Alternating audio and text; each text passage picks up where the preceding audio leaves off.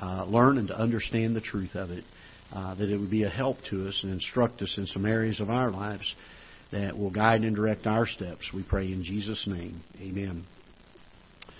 All right, let's turn to Matthew chapter 18, if you will. Matthew chapter 18. And I don't know how far we'll get tonight. I have three different passages, subject matter, that I want to deal with from a scriptural perspective. Again, just trying to clarify what the Bible says about some things. And we want to make sure that we don't misunderstand things of Scripture or misquote. A lot of times we'll quote a passage of Scripture and we will misuse its application. We will take it out of its context. There are times that we claim promises that are not promises along the lines of what we're claiming them for. And we've got to be so careful of some of these things. And so I want us to look. We're going to look at Lord willing, three different passages tonight. If we can get that far. If not, we'll pick up again next Wednesday. But if you will, let's read down in verse number... let's go to verse number 15. Matthew chapter 18 and verse number 15. Moreover, if thy brother shall trespass against thee, go and tell him his fault between thee and him alone. If he shall hear thee, thou hast gained thy brother. But if he will not hear thee, then take with thee one or two more. And in the mouth of two or three witnesses, every word, that in the mouth of two or three witnesses, every word may be established. And if he shall neglect to hear them, tell it unto the church. But if he neglect to hear the church, let him be unto thee as an heathen man and a publican. And oftentimes we refer to this passage as dealing with, and we use the term or the phraseology, church discipline. And one of the things that is very, very important for us to understand is that it is a three-step process that God gives us here. If at any stage the brother who had done the trespass gets that right and deals with it and confronts it and says, you know what, you're right, I'm sorry for that, I've asked for God's forgiveness and we're going to get this thing squared away and get it right, then that ends the issue. You continue to pray for them and help them, and along the way help restore them if there's a need for that. But that's the end of it at that point. So many times, if we're not careful, we'll continue to push on even after the person comes and gets things right with whoever it was that they had the issue with.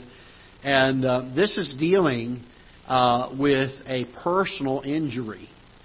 Notice what it says in verse number 15. Moreover, if thy brother shall trespass against thee, go and tell him his fault between thee and him alone. So all three steps of this are referring to an injury that took place between one person and yourself, and something that they did to injure you or to create a fault or a trespass, the Bible says here in verse 15, against you.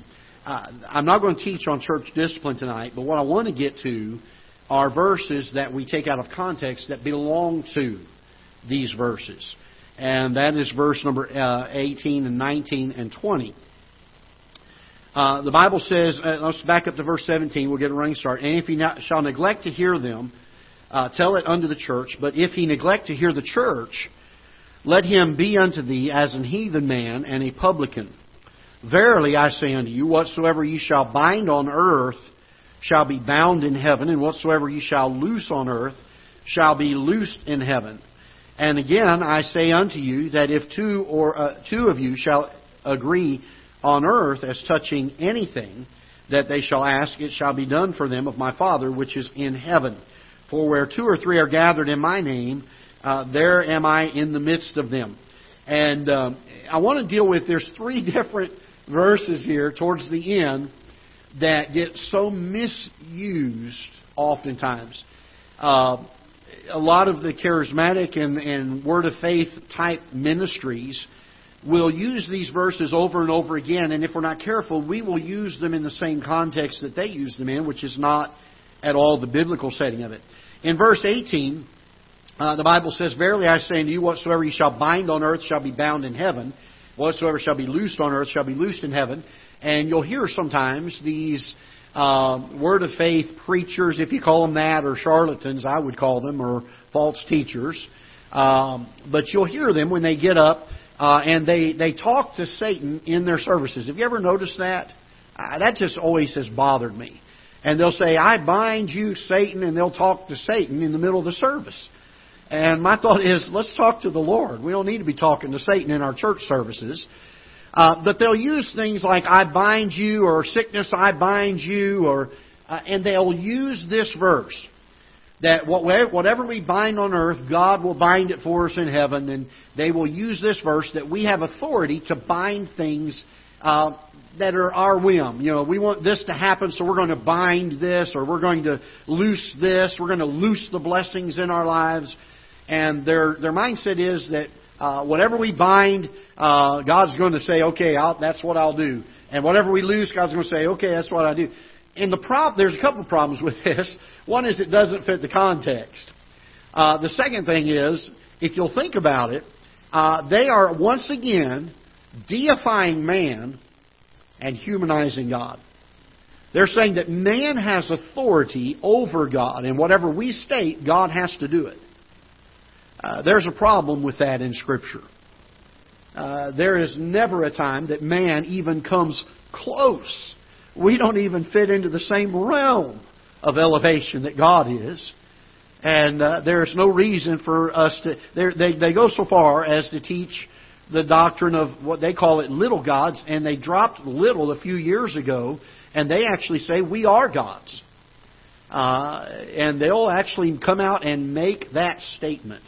And I say how blasphemous that is. But I want you to understand that what Jesus is speaking about here is the issue of the authority of the witnesses and or the church to come and approach that brother. And then there's a parable that he gives in verse 21 to illustrate this.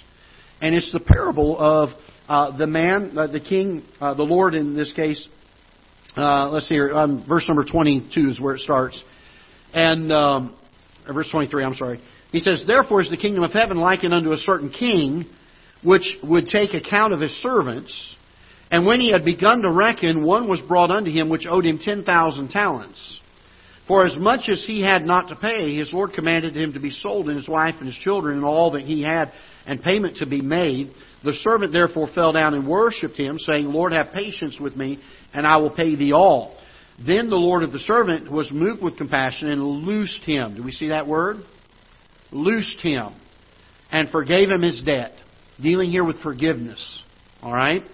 But the same servant went out and found one of his fellow servants, which owed him 100 pence, and he laid hands on him and took him by the throat, saying, Pay me that thou owest. And his fellow servant fell down at his feet and besought him, saying, Have patience with me, and I will pay thee all. And he would not, but went and cast him into prison till he should pay the debt. And so he puts him in bondage. He puts him in the prison. And so, keeping this in mind, that Jesus is using this to illustrate what He's just taught His disciples about this person who had trespassed against them. How do you deal with it? Well, you go to them and you try to get it right. If they refuse, then you take it to the next step. If they repent of it, they get it right, then you are to say, it's all done. And Jesus says in verse number 18, Verily I say unto you, that whatsoever you shall bind on earth shall be bound in heaven. In other words, I give my authority to that decision. You've done it the biblical, the scriptural way, and that is right. If that brother does not repent, that you hold them to account for that. If they do repent, you give forgiveness and you move on. And this is the authority that Jesus is saying, if you do this and you do it my way, then yes, that's what I will agree with in heaven as well. And it will be a just decision that is made. Now, notice in verse 18, he says, Again I say unto you, that if two of you shall agree on earth, as touching anything that they shall ask, it shall be done for them of my Father which is in heaven. For where two or three are gathered in my name, there am I in the midst of them. And so, oftentimes, we quote this verse number 20. Where two or three are gathered in my name, there I am in the midst of them. So, let's look at some things that this does not teach, all right? And then I'm going to hopefully show you what it does teach. It is not telling us that God's presence does not show up unless there are 2 or 3 people gathered together in His name. That is not the case. The Bible tells us that we are the temple of the Holy Ghost which is in us, which we have of God, and we are not our own. We are bought with a price. God's presence indwells us through His Holy Spirit. We do not get more of God's presence just because there's 2 of us now, or there's 3 of us now.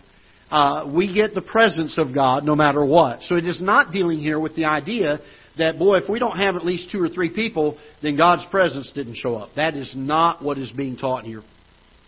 It is not teaching us that because there are 2 or 3 people, that we have more power with God than any other time.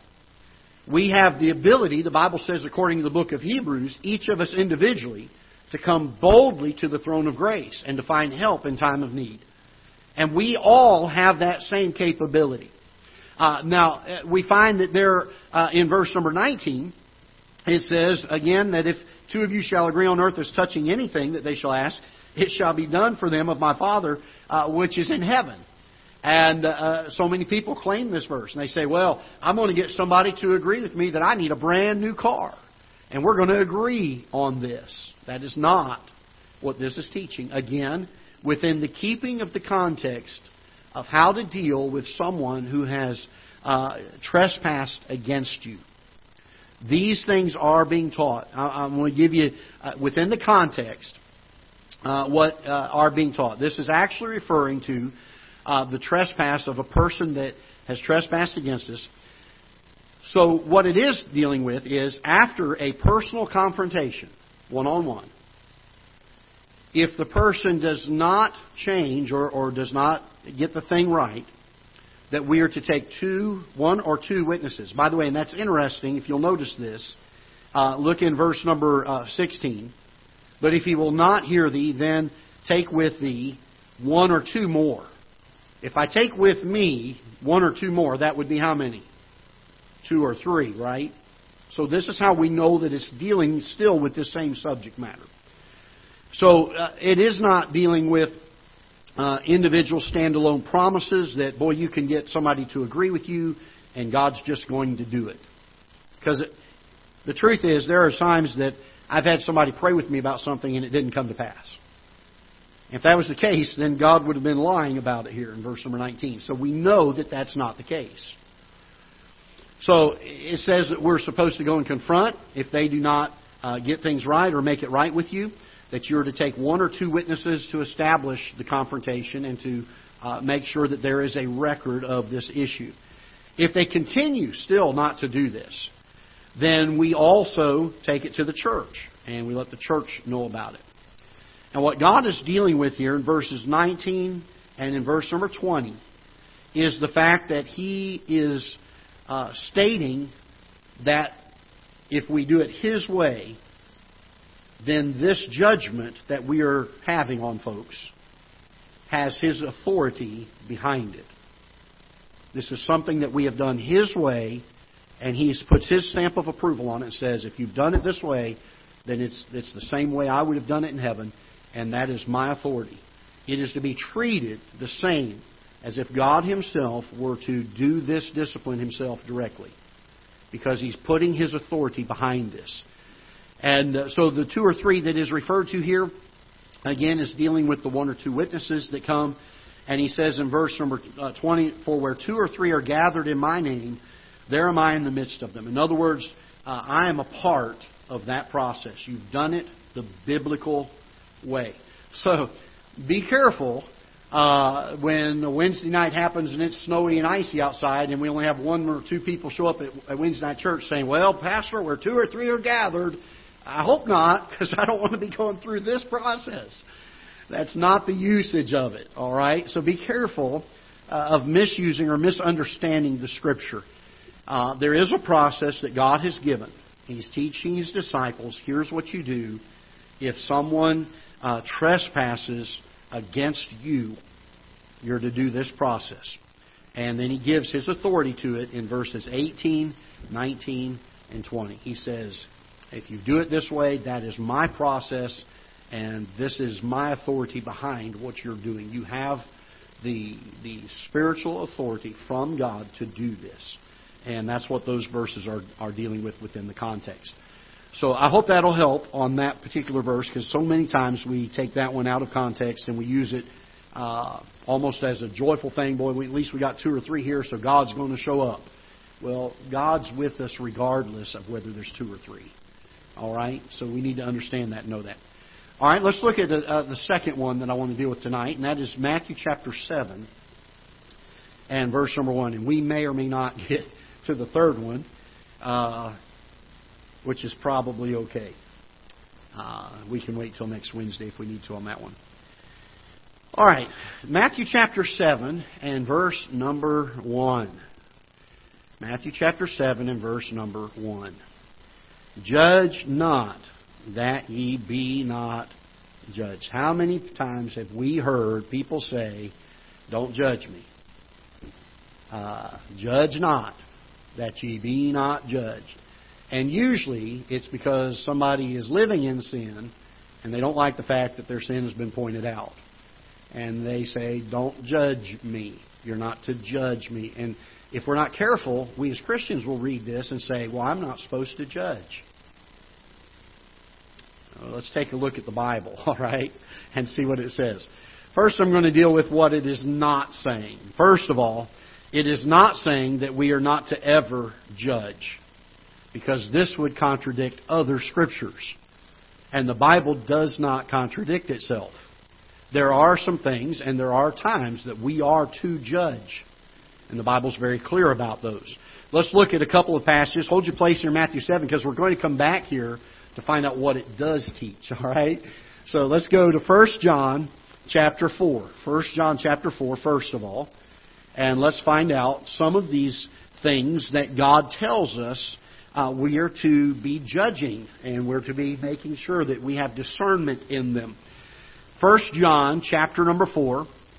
Look with me in verse number 1. Beloved, believe not every spirit, but try the spirits, whether they are of God, because many false prophets are gone out into the world. If we are to obey Matthew chapter 7 verse 1 taken out of its context, we could not fulfill 1 John chapter 4 and verse number 1. There has to be a judgment of what constitutes a false prophet.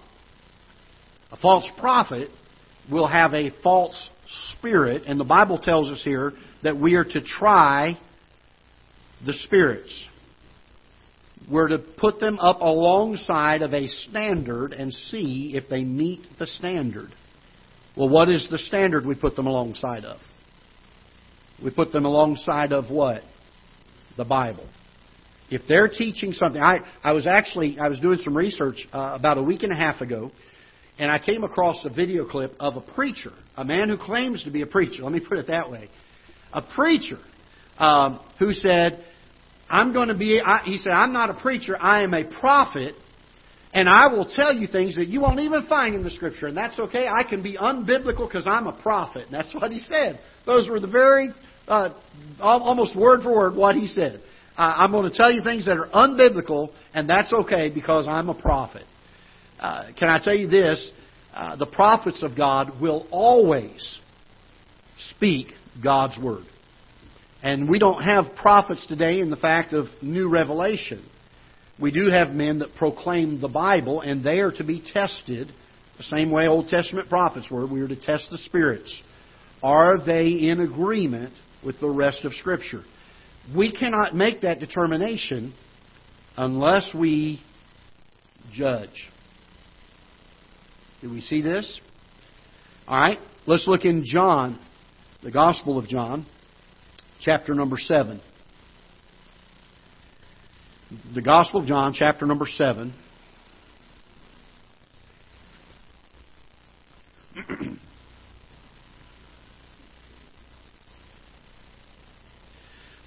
Let's start in verse number 21. Jesus answered and said unto them, I have done one work, and ye all marvel. Moses, therefore, gave unto you circumcision, not because it is of Moses, but of the fathers. And ye on the Sabbath day circumcise a man. If a man on the Sabbath day receive circumcision, and the law of Moses should not be broken, are ye angry at me, because I have made a man every whit whole on the Sabbath day?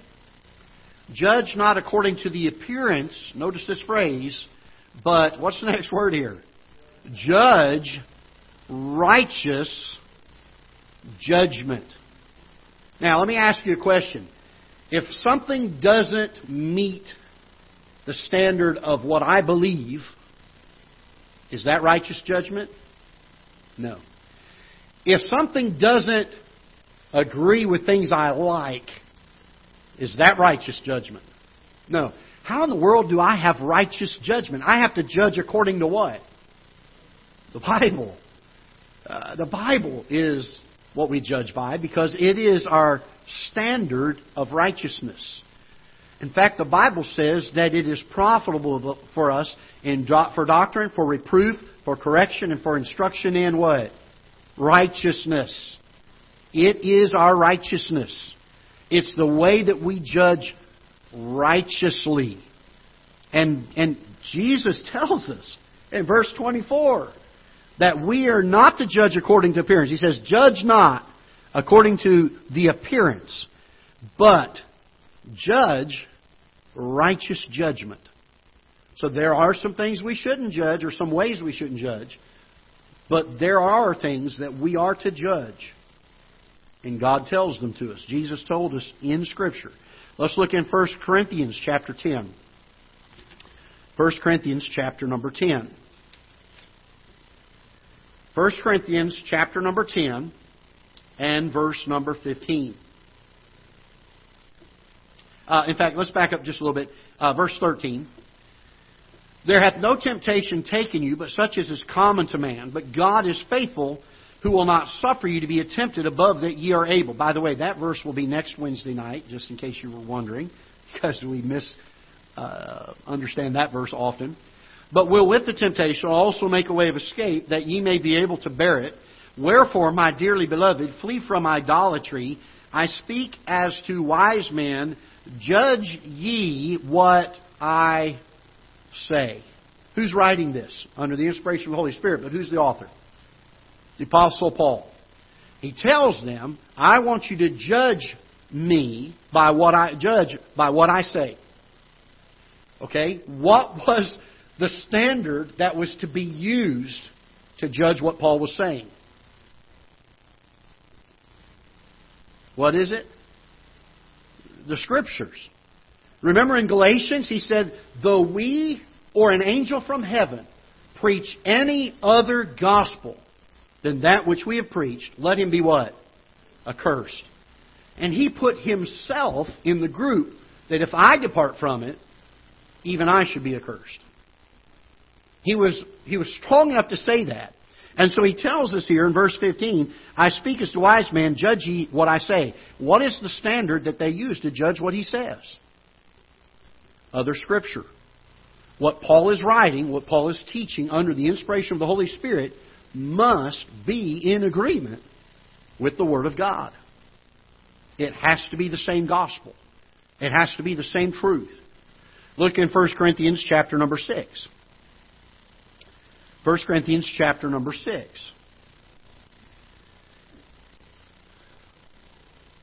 Dare any of, verse number 1, dare any of you having a matter against another go to law before the unjust and not before the saints? Do ye not know that the saints shall what? Judge the world. Now that's speaking of the end times. We will be judging the world in the end times. You say, well, okay, well, Pastor, I agree with that. We're supposed to judge, and that'll be in the millennial reign. I understand that. But let's see what else it says. And if the world shall be judged by you, are ye unworthy to judge the smallest of matters? Know ye not that we shall judge angels? How much more things that pertain to what? This life. We are to judge things that pertain to this life. Now notice what he says in verse number 4. If then ye have judgments of things pertaining to this life, set them to what? Judge. Do you know the church is supposed to put people in a position to judge things that are pertaining to this life? It's actually a role that's given here. He says, set them to judge who are the least esteemed in the church. They need to have a spirit of humbleness and meekness about them. And when they judge, they are to judge the things that pertain to this life according to what standard? Not a worldly standard, because that's what He's condemning them for. He said, dare any of you having a matter against another go to law before the unjust? He's saying, look, you get somebody in the church that has a meek spirit, that knows the Bible and can judge. What's their standard of judgment? The Bible. They judge the things pertaining to this world according to this book. Now, let's go back to Matthew chapter 7 for a minute. What is Jesus talking about then? Is this a contradiction of Scripture? Well, no, because our Bible does not contradict. All right, let's look at chapter 7, verse number 1 for a moment. Judge not that ye be not judged. Wait a minute, He's not done yet. He's still talking on the matter. So let's see what else He says. For with what judgment ye judge, ye shall be judged. And with what measure ye meet, it shall be measured to you again. By the way, that is a true statement. And I'll show you why in just a moment. And of course, all of it's true. It's one reason why is because Jesus said it. But I'm going to show you the application of it here in just a moment. Why He said it that way. And why beholdest thou the mote that is in thy brother's eye, but considerest not the beam that is in thine own eye? So we see something that is developed here in the context of what He's saying about not judging, right? We see that there is a tendency for us who have something as bad or far worse and getting on to them without dealing with our own problem. Now, He doesn't say we're not supposed to deal with their problem, but we're not to do it while we're still leaving ours undealt with. All right, let's look at what He says here. Or wilt thou say to thy brother, let me pull out the mote out of thine eye, and behold, a beam is in thine own eye? Thou, what's the next word here? Hypocrite. So here's the context of verse 7 in chapter 1. We are not to judge hypocritically. We've read all kinds of Scripture, and I didn't read all of them to you tonight, that we are to judge how? Righteously. Where does that come from? The Bible. Hypocritically is that I don't like what they're doing, and I'm going to judge them because they shouldn't be doing that. Wait a minute. I got some major problems of my own I got to deal with too first before I can ever come to them. That's why Paul said, let them that are least esteemed in the church, the humble, the ones that are walking with God, the ones that are contrite in their spirit and understand getting things right with God and keeping their record clean with God and saying, I want to have a relationship and a walk with God. Notice he says, thou hypocrite, first cast out the beam out of thine own eye, and then thou shalt see what? Clearly. So once we deal with ourselves, then we are to judge. We will be able to see clearly to cast out the mote of thy brother's eye. All right? Now let's go back to verse number 3 for a moment. So understanding that there are two different types of judgments now that God has dealt with. One is a hypocritical judgment, and one is a righteous judgment. Now let's look at verse number 3 for a moment. Or verse number 2 for a moment. I'm sorry. For with what judgment ye judge. Okay, we have two types that are spoken of here in Scripture. We have the hypocritical judgment and we have the righteous judgment. That's based on the standard of God's Word. For with what judgment ye judge, ye shall be judged. You judge with the righteous judgment, guess what you're going to be judged with? A righteous judgment. And by the way, that's a good thing. Because I want righteous judgment on my life. I want to know when there are things I don't line up with Scripture on so I can get them right. I don't like hypocritical judgment. Because that's just people who don't like me. Who are trying to give me a bad taste in their mouth and just lash out against me. For with what judgment ye judge, ye shall be judged, and with what measure ye meet. Oh boy, this is a big one. It shall be measured to you again. Are we going to have righteous judgment? Are we going to have hypocritical judgment? We're not to have hypocritical judgment. Jesus is teaching that. But we are to have righteous judgment. So for me to stand up as a Christian, I'm not saying as a pastor in a pulpit, I'm saying as a Christian, if I did not have this role in this office in this church, as a Christian, it would be absolutely fine for me to stand up in the society of the day that we live in and to bring judgment to it in the areas that do not align with Scripture. Homosexuality, absolutely. It can be called out and dealt with scripturally. Abortion, absolutely. It can be dealt with and called out according to Scripture. I would say this. They are going to be watching us. I was listening to David Gibbs a number of years ago, the father. He does, if you don't know who David Gibbs is, they have a Christian Law Association, and they go around and they defend churches, and they try to help churches that get into legal issues. He actually came to our church. He was talking to our deacons and some things, trying to help our church make sure that we were covered on some things and make sure that we weren't open to some liability and some issues there. Because we had a Christian school, we had running buses, we had all kinds of stuff going on. We wanted to make sure we were covered. We had brought him in. And he was sitting at my dinner table one night, and he said this. He said, the biggest problem we have is church constitutions. He says, because churches will put everything that the Bible says a church ought to be in their constitution, but then they don't practice it. They don't hold to all of the Scriptures. When they say that our Bible is our sole authority of faith and practice, and that every Christian is going to do all that they can to live according to that page or that book, and then we go into the courtroom and the person who's accusing the church says, we don't believe that they follow their own constitution. Because, do you do this? Oh no, that's in our constitution. Oh, we don't really do that. Do you do this? And they'll start pulling scriptures out of the Bible. And they will use the Bible against us. Why? Because we've judged some things hypocritically. We've been condemning of the world, and we've been very vocal about it, when we ourselves have not yet said, I'm going to do everything I can to live by this book. And I will say this, that while a lot of us have the desire to say, I want to live by this book, we don't always have the desire to actually do it. We do like saying it. We do like other Christians to hear us say it. We like it when we say, boy, I love this book and I want to live by it. And somebody says, boy, that's great. We love that. But we don't always love what it takes to actually live by it. And the problem is we judge hypocritically. And because of that, the world looks back and they mete, M-E-T-E, they mete out the same measure to us with hypocritical judgment.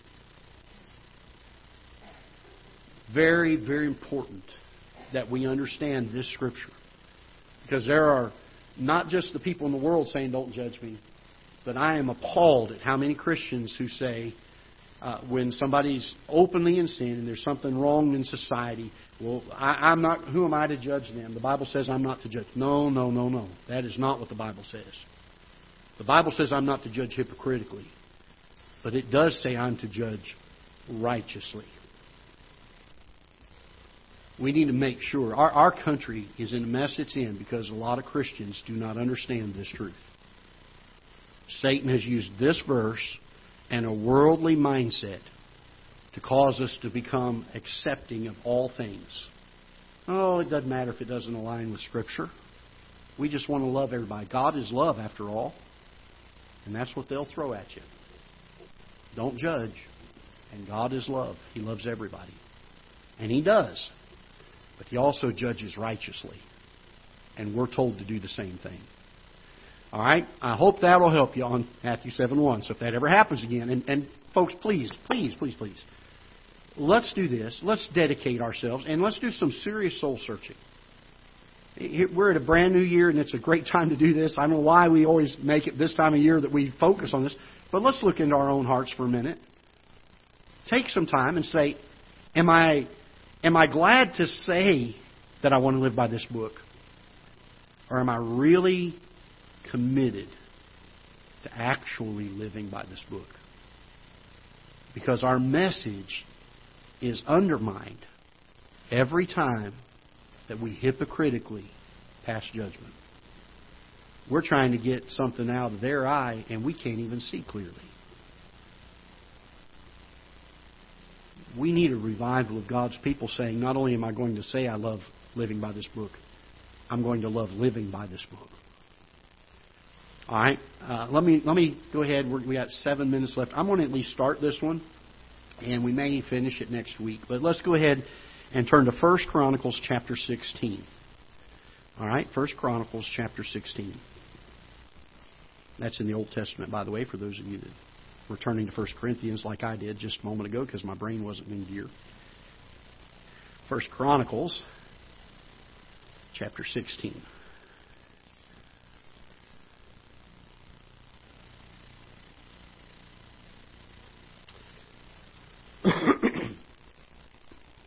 Let's start in verse number 14. Let's start in verse 13. O ye seed of, what's the next word here? O ye seed of Israel, His servant, ye children of Jacob, His chosen ones, He is the Lord our God. His judgments are in all the earth. Be ye mindful always of His covenant, and the word which He commanded to 1,000 generations, even of the covenant which He made with Abraham, and of His oath unto Isaac, and hath confirmed the same to Jacob for a law, and to Israel for an everlasting covenant, saying unto thee, Will I give the land of Canaan the lot of your inheritance, when we were but a few, even a few, and strangers in it. And when they went from nation to nation, and from one kingdom to another people, He suffered no man to do them wrong. Who's He speaking of here? He's speaking of the Israelites. Right? There's a lot of nations that they're trying to come into Canaan. There's a lot of nations there. He suffered no man to do them wrong. Yea, He reproved kings for their sakes, saying, Touch not mine, what's the next word here? Anointed. Wow, this is it. The big elephant in the room. All right. Today, a lot of churches, let me rephrase that, a lot of preachers will use this verse to say, you cannot disagree with what the preacher says. Can I tell you this? There's not a preacher alive who preaches every word of his mouth coming out that has been verbally inspired by the Holy Spirit. And as such, as we preach, we are prone to error. We are fallible. We are not infallible. There are, and again, the word of faith, it's just, they seem to be the biggest proponents of this. They use it to hold and subjugate the people and to say, listen, you don't raise a hand against God's anointed, you don't touch me, I am the anointed of God, and whatever I say, it's the same as if it came out of God's mouth. And that's in essence what they're saying. You do not go against God's anointed for any reason. That is not the context of this chapter. He's dealing with His own people and His own prophets. Do we have prophets today? Don't have them. We are not His own people here today. Now, I know we are His children in the fact that we're saved. But I want us to understand something here, that it is not referring to a pastor or an evangelist or a missionary. That is not what it's referring to. I was on the phone this week, probably for 2 hours, with a man who was involved in counseling a guy that's in a church that there is some very severe, very open, it seems to be anyway, immorality going on in the church. A number of people in that church have asked for meetings with the pastor. And they came in and they sat in his office, and an hour or so later they walked out saying, I'm just going to trust my pastor. I'm just going to trust my pastor. And it's not something that's just a slight accusation. It's something that has been open to the church. It is something that is very obvious. And this pastor and these folks have come in, and I asked the guy this week, I said, why are they staying? And he said, because they go into the pastor's office to call him on the carpet about some things that need to be dealt with in their church. And the pastor uses this passage. And he puts himself on a pedestal that I am not to be touched. And whatever I say goes. And if you don't like it, you need to just trust me, because he's basically saying the same thing that fellow said a couple weeks ago that I was listening to, when he said, I'm a prophet and I will tell you unbiblical things. And it doesn't matter, because I'm a prophet. Folks, I will tell you this. A pastor, an evangelist, a missionary, you know what we are? We are sinners that are saved by the grace of God. Kind of sounds like the same thing you are. Now, I understand and I know that the office of a pastor, I know there are men that say I've been called to this. I understand that God can give authority for the purpose of administrating a church to the office. That does not mean that a pastor is infallible.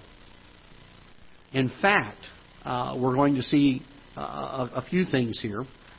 Let's take our Bibles and let's see what the Bible has to say. Because I could sit here and tell you what I think all day long, and it really isn't going to matter. Unless I hold this verse. I could go to this verse and teach that, and then maybe it would matter. But it doesn't. I need to come to the Bible, don't I? So let's take a look at this. Acts chapter 17. Acts chapter 17. Let's look in verse number 10. Acts chapter 17. And the brethren immediately sent away Paul and Silas by night into Berea, who coming thither went into the synagogue of the Jews. Now notice what he says here in verse 17. These were more noble than those in Thessalonica, in that they received the word with all readiness of mind, and there's a big and here. And what? Searched the Scriptures daily, whether those things were so. Sounds to me like they didn't just trust what the preacher said. They wanted to make sure that what the preacher said lined up with Scripture. By the way, that's biblical. It's hard to have pastoral authority run amok in our churches when a church understands this premise. That's why I love in our Baptist churches, we encourage people to bring Bibles to the church services. Because I don't want you to take my word for it. I want you to see in the Scriptures what God has taught. And I'm thankful. There have been a few times, and more than I like, but there have been a few times that I've had some very gracious people come to me after a service or later on in a week, give me a phone call and say, Pastor, I got a few questions about that message. And there's a few times I've looked at it and said, you know what, you're right. I missed that. I didn't have that right. And there are a few times that after looking at it further, I was even more convinced that it was right. And I was able to at least talk to them and say, do you see here now how we can show that this is right? And usually they come out of there saying, you know what, that's right. I do see that now. But the truth is, we're coming to it together with the same spirit. That is, we want to know and understand this book in its truth. I don't know any pastor worth his salt at all that really wants to misdirect his people. There are many of them out there that do want to misdirect their people for whatever fleshly reasons they have. But preachers that are really into trying to be a biblical and a godly preacher, their desire is to teach and to preach the Word of God, rightly dividing it. And so, I think there's a right and a wrong way to approach a preacher on the issue, too. I don't think you have to come like he's the Pope and bow down and kiss his hand as you come to him. But don't come like Karen either, and red-faced and spitting, and just say, hey, Pastor, let's look at this together. Can we see this again? And trust me, I will every time somebody does it, I'll look at Scripture further. I have no problems with that because we want to be right on Scripture. All right? Let's look at some other things here. Look at Galatians chapter 1. Galatians chapter 1. And we'll be done here, and we'll be able to finish tonight. We're almost done here with this one. Galatians chapter number 1. This is where Paul talks about this. And I already quoted it, part of it to you anyway, in just a few moments ago. But Paul made this statement in chapter 1, verse number 8. But though we or an angel from heaven preach any other gospel unto you than that which we have preached unto you, let him be accursed. In other words, Paul's saying, look, I want you even to take my words and compare them to Scripture. I want you to make sure. It sounds to me like Paul was saying, I want you to double check me. I want you to make sure I'm right on these things. Because I'll share a secret with you. Paul was a sinner too. He really was. In fact, so much so that by the end of his ministry, you know what he said? He said, I am the chiefest of sinners. That means Paul didn't always do what was right. I'll be real frank with you. I don't know that Paul always taught what was right. I know that everything he taught in here is right because it was given to him by the Holy Spirit of God. But there may have been times that someone had to come to him. I know Peter did. Paul had to go and confront Peter on an issue, didn't he? Sure did. All right. So again, this is not dealing with questioning what a preacher teaches.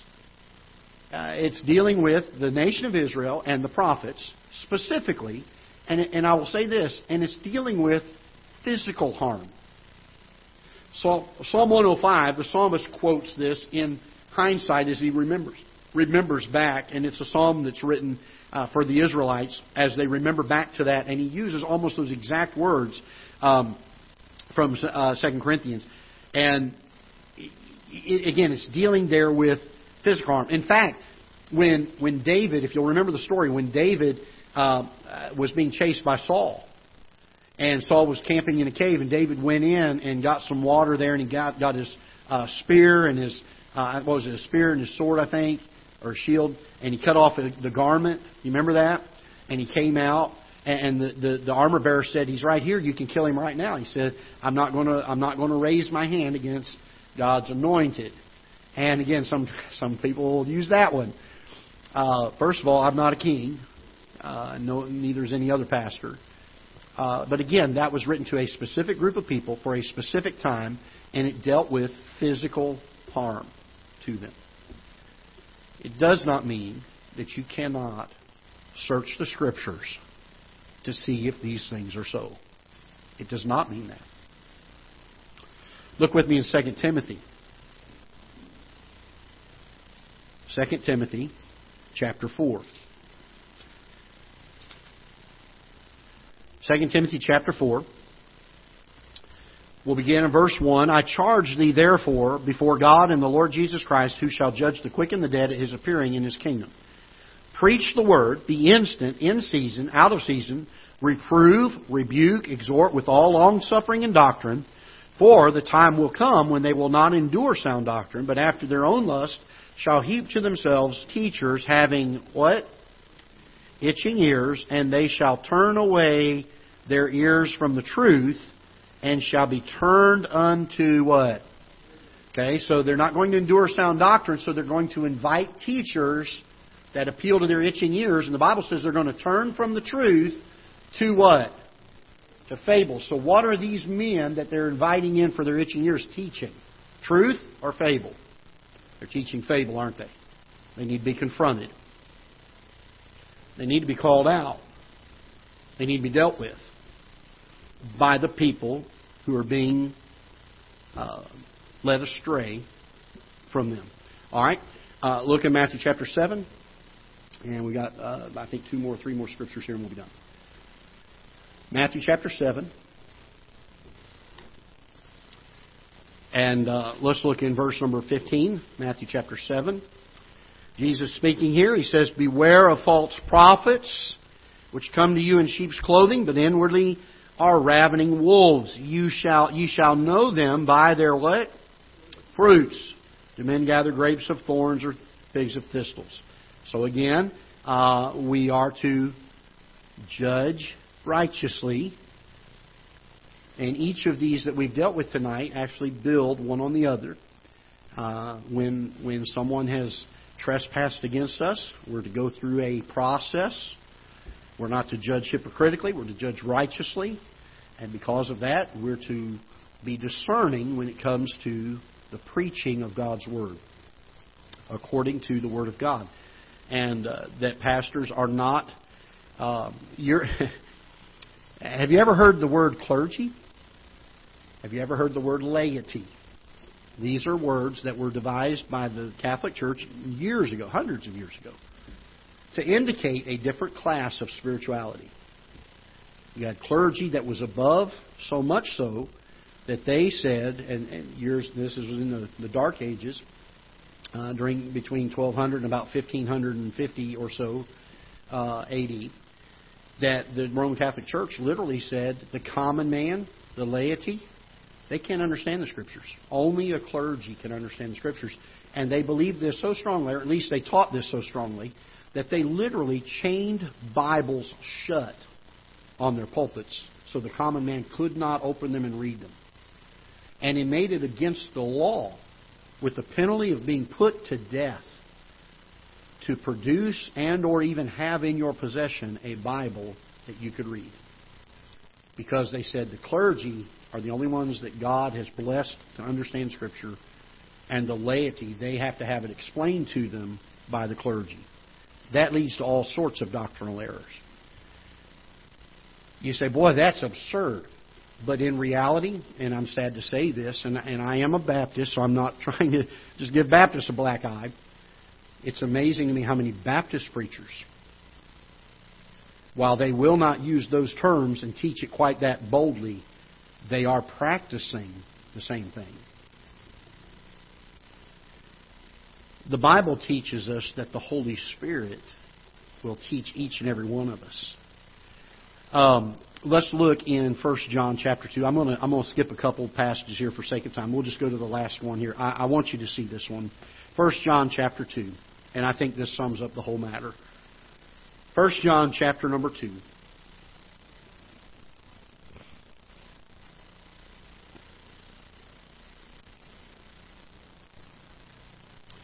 First John chapter 2, verse number 25. And this is the promise that He hath promised us, even eternal life. So who's He speaking to here? He's speaking to Christians. We have the promise of eternal life, right? Okay? And this is the promise that He hath promised us, even eternal life. These things have I written unto you concerning them that seduce you.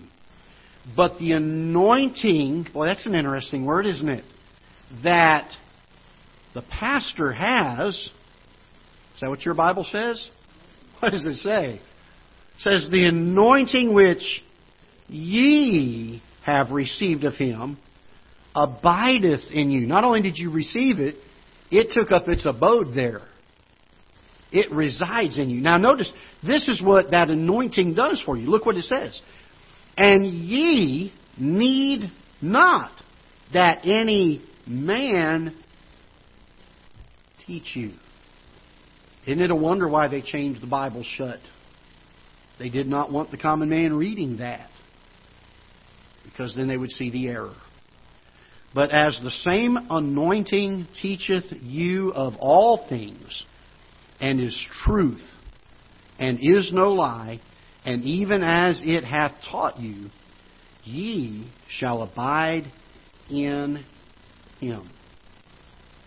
Probably one of the greatest verses of Scripture. It's almost like God knew this might be an issue somewhere down the road, and gave us a verse to teach us that this didn't even have to, it was not even the case. All right? So 3 things I've tried to help you with tonight and share with you from Scripture what they do not mean, and then tried to show you from Scripture what they do mean. And so I hope that'll help you. Where 2 or 3 are gathered in my name is dealing with how we deal with those that trespass against us. Not judging hypocritically, but judging righteously. And then touching not God's anointed. That means that none of us can touch any of us, because we're all anointed. All right? So, anyway, so don't harm anybody. Don't go out and hit anybody, pinch them, poke them in the eye. Don't do any of that stuff. All right? Okay, let's go ahead and stand. We'll be dismissed. Thank you for your patience tonight. I know we went a few minutes over, but let's pray together. Father, we're thankful for your word. We pray that you'll bless it and the teaching of it. Lord, we're grateful that it is clear. And Lord, even though sometimes it really boils down to just laziness of not taking the time or perhaps just wanting to believe something that does not necessarily line up with Scripture, but